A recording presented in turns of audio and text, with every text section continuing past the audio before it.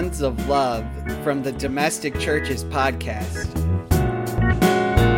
When I was about 10 years old, my parents gathered my brothers and I to tell us we were adopting a baby girl from China. Until that moment, I had thought of a sibling as someone else to whom your parents gave birth. I had heard of adoption before that conversation, but it had always seemed like a distant concept, something that other families out there somewhere did. In the following months, we prepared to welcome my sister into our family, and I learned how powerful of an experience adoption can be. I learned that love could form a bond just as powerful as blood. From the moment I first saw the tiny picture of that little girl on the other side of the world, to the moment we gathered with our family and friends in the airport to welcome her, my new sister stole our hearts and was permanently cemented into our family.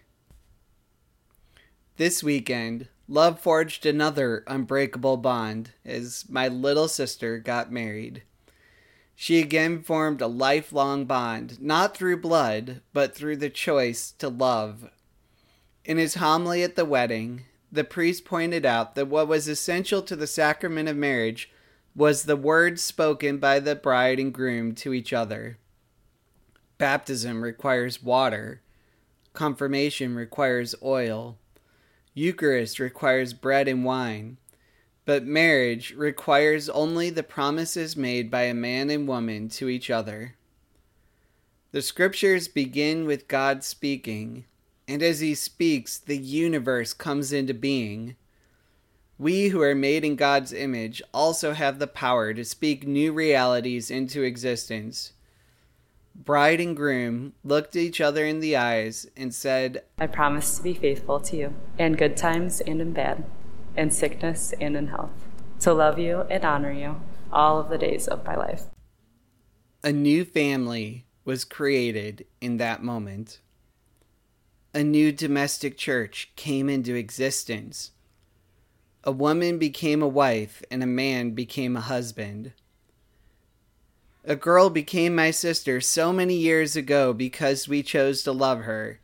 A man became my brother in that moment because she chose to love him. Many family relationships are images for our relationship with God, but these two are on my heart this weekend.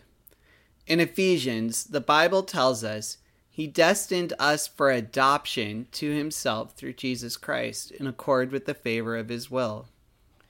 While the image of God as Father is familiar to us, we may not often stop to think about how God became our Father. We are his children not by blood, but through adoption. He loves us and cares for us and provides for us, not because he is obligated to, but because he chooses to. The Bible also tells us in Isaiah, for as a young man marries a virgin, your builder shall marry you, and as a bridegroom rejoices in his bride, so shall your God rejoice in you. God wants to marry us.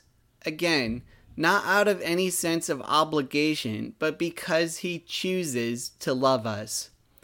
As husbands and wives love each other and give themselves to each other, our God loves us and gives himself to us freely, faithfully, and fruitfully. The familial bonds within our domestic churches are images of God's bond with us. This weekend, the bonds of adoption and of marriage are especially close to my heart. They are both unbreakable, lifelong bonds formed by our choice to love. They remind us that God loves us not out of obligation, but because he chooses to, and that his love seals us as permanent members of his family. For more reflections on faith and family, subscribe to the Domestic Churches podcast. And if you enjoyed this reflection, please hit the like button, leave a comment, or share it with a friend.